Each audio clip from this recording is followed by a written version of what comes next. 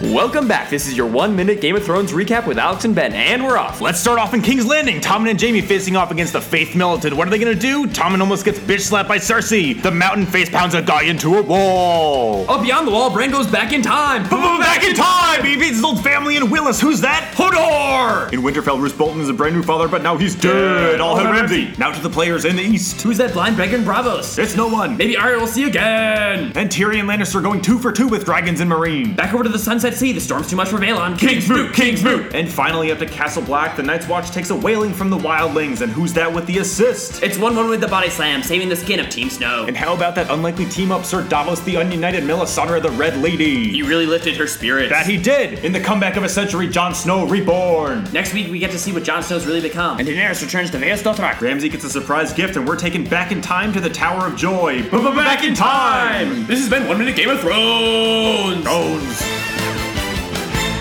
Should we do it again?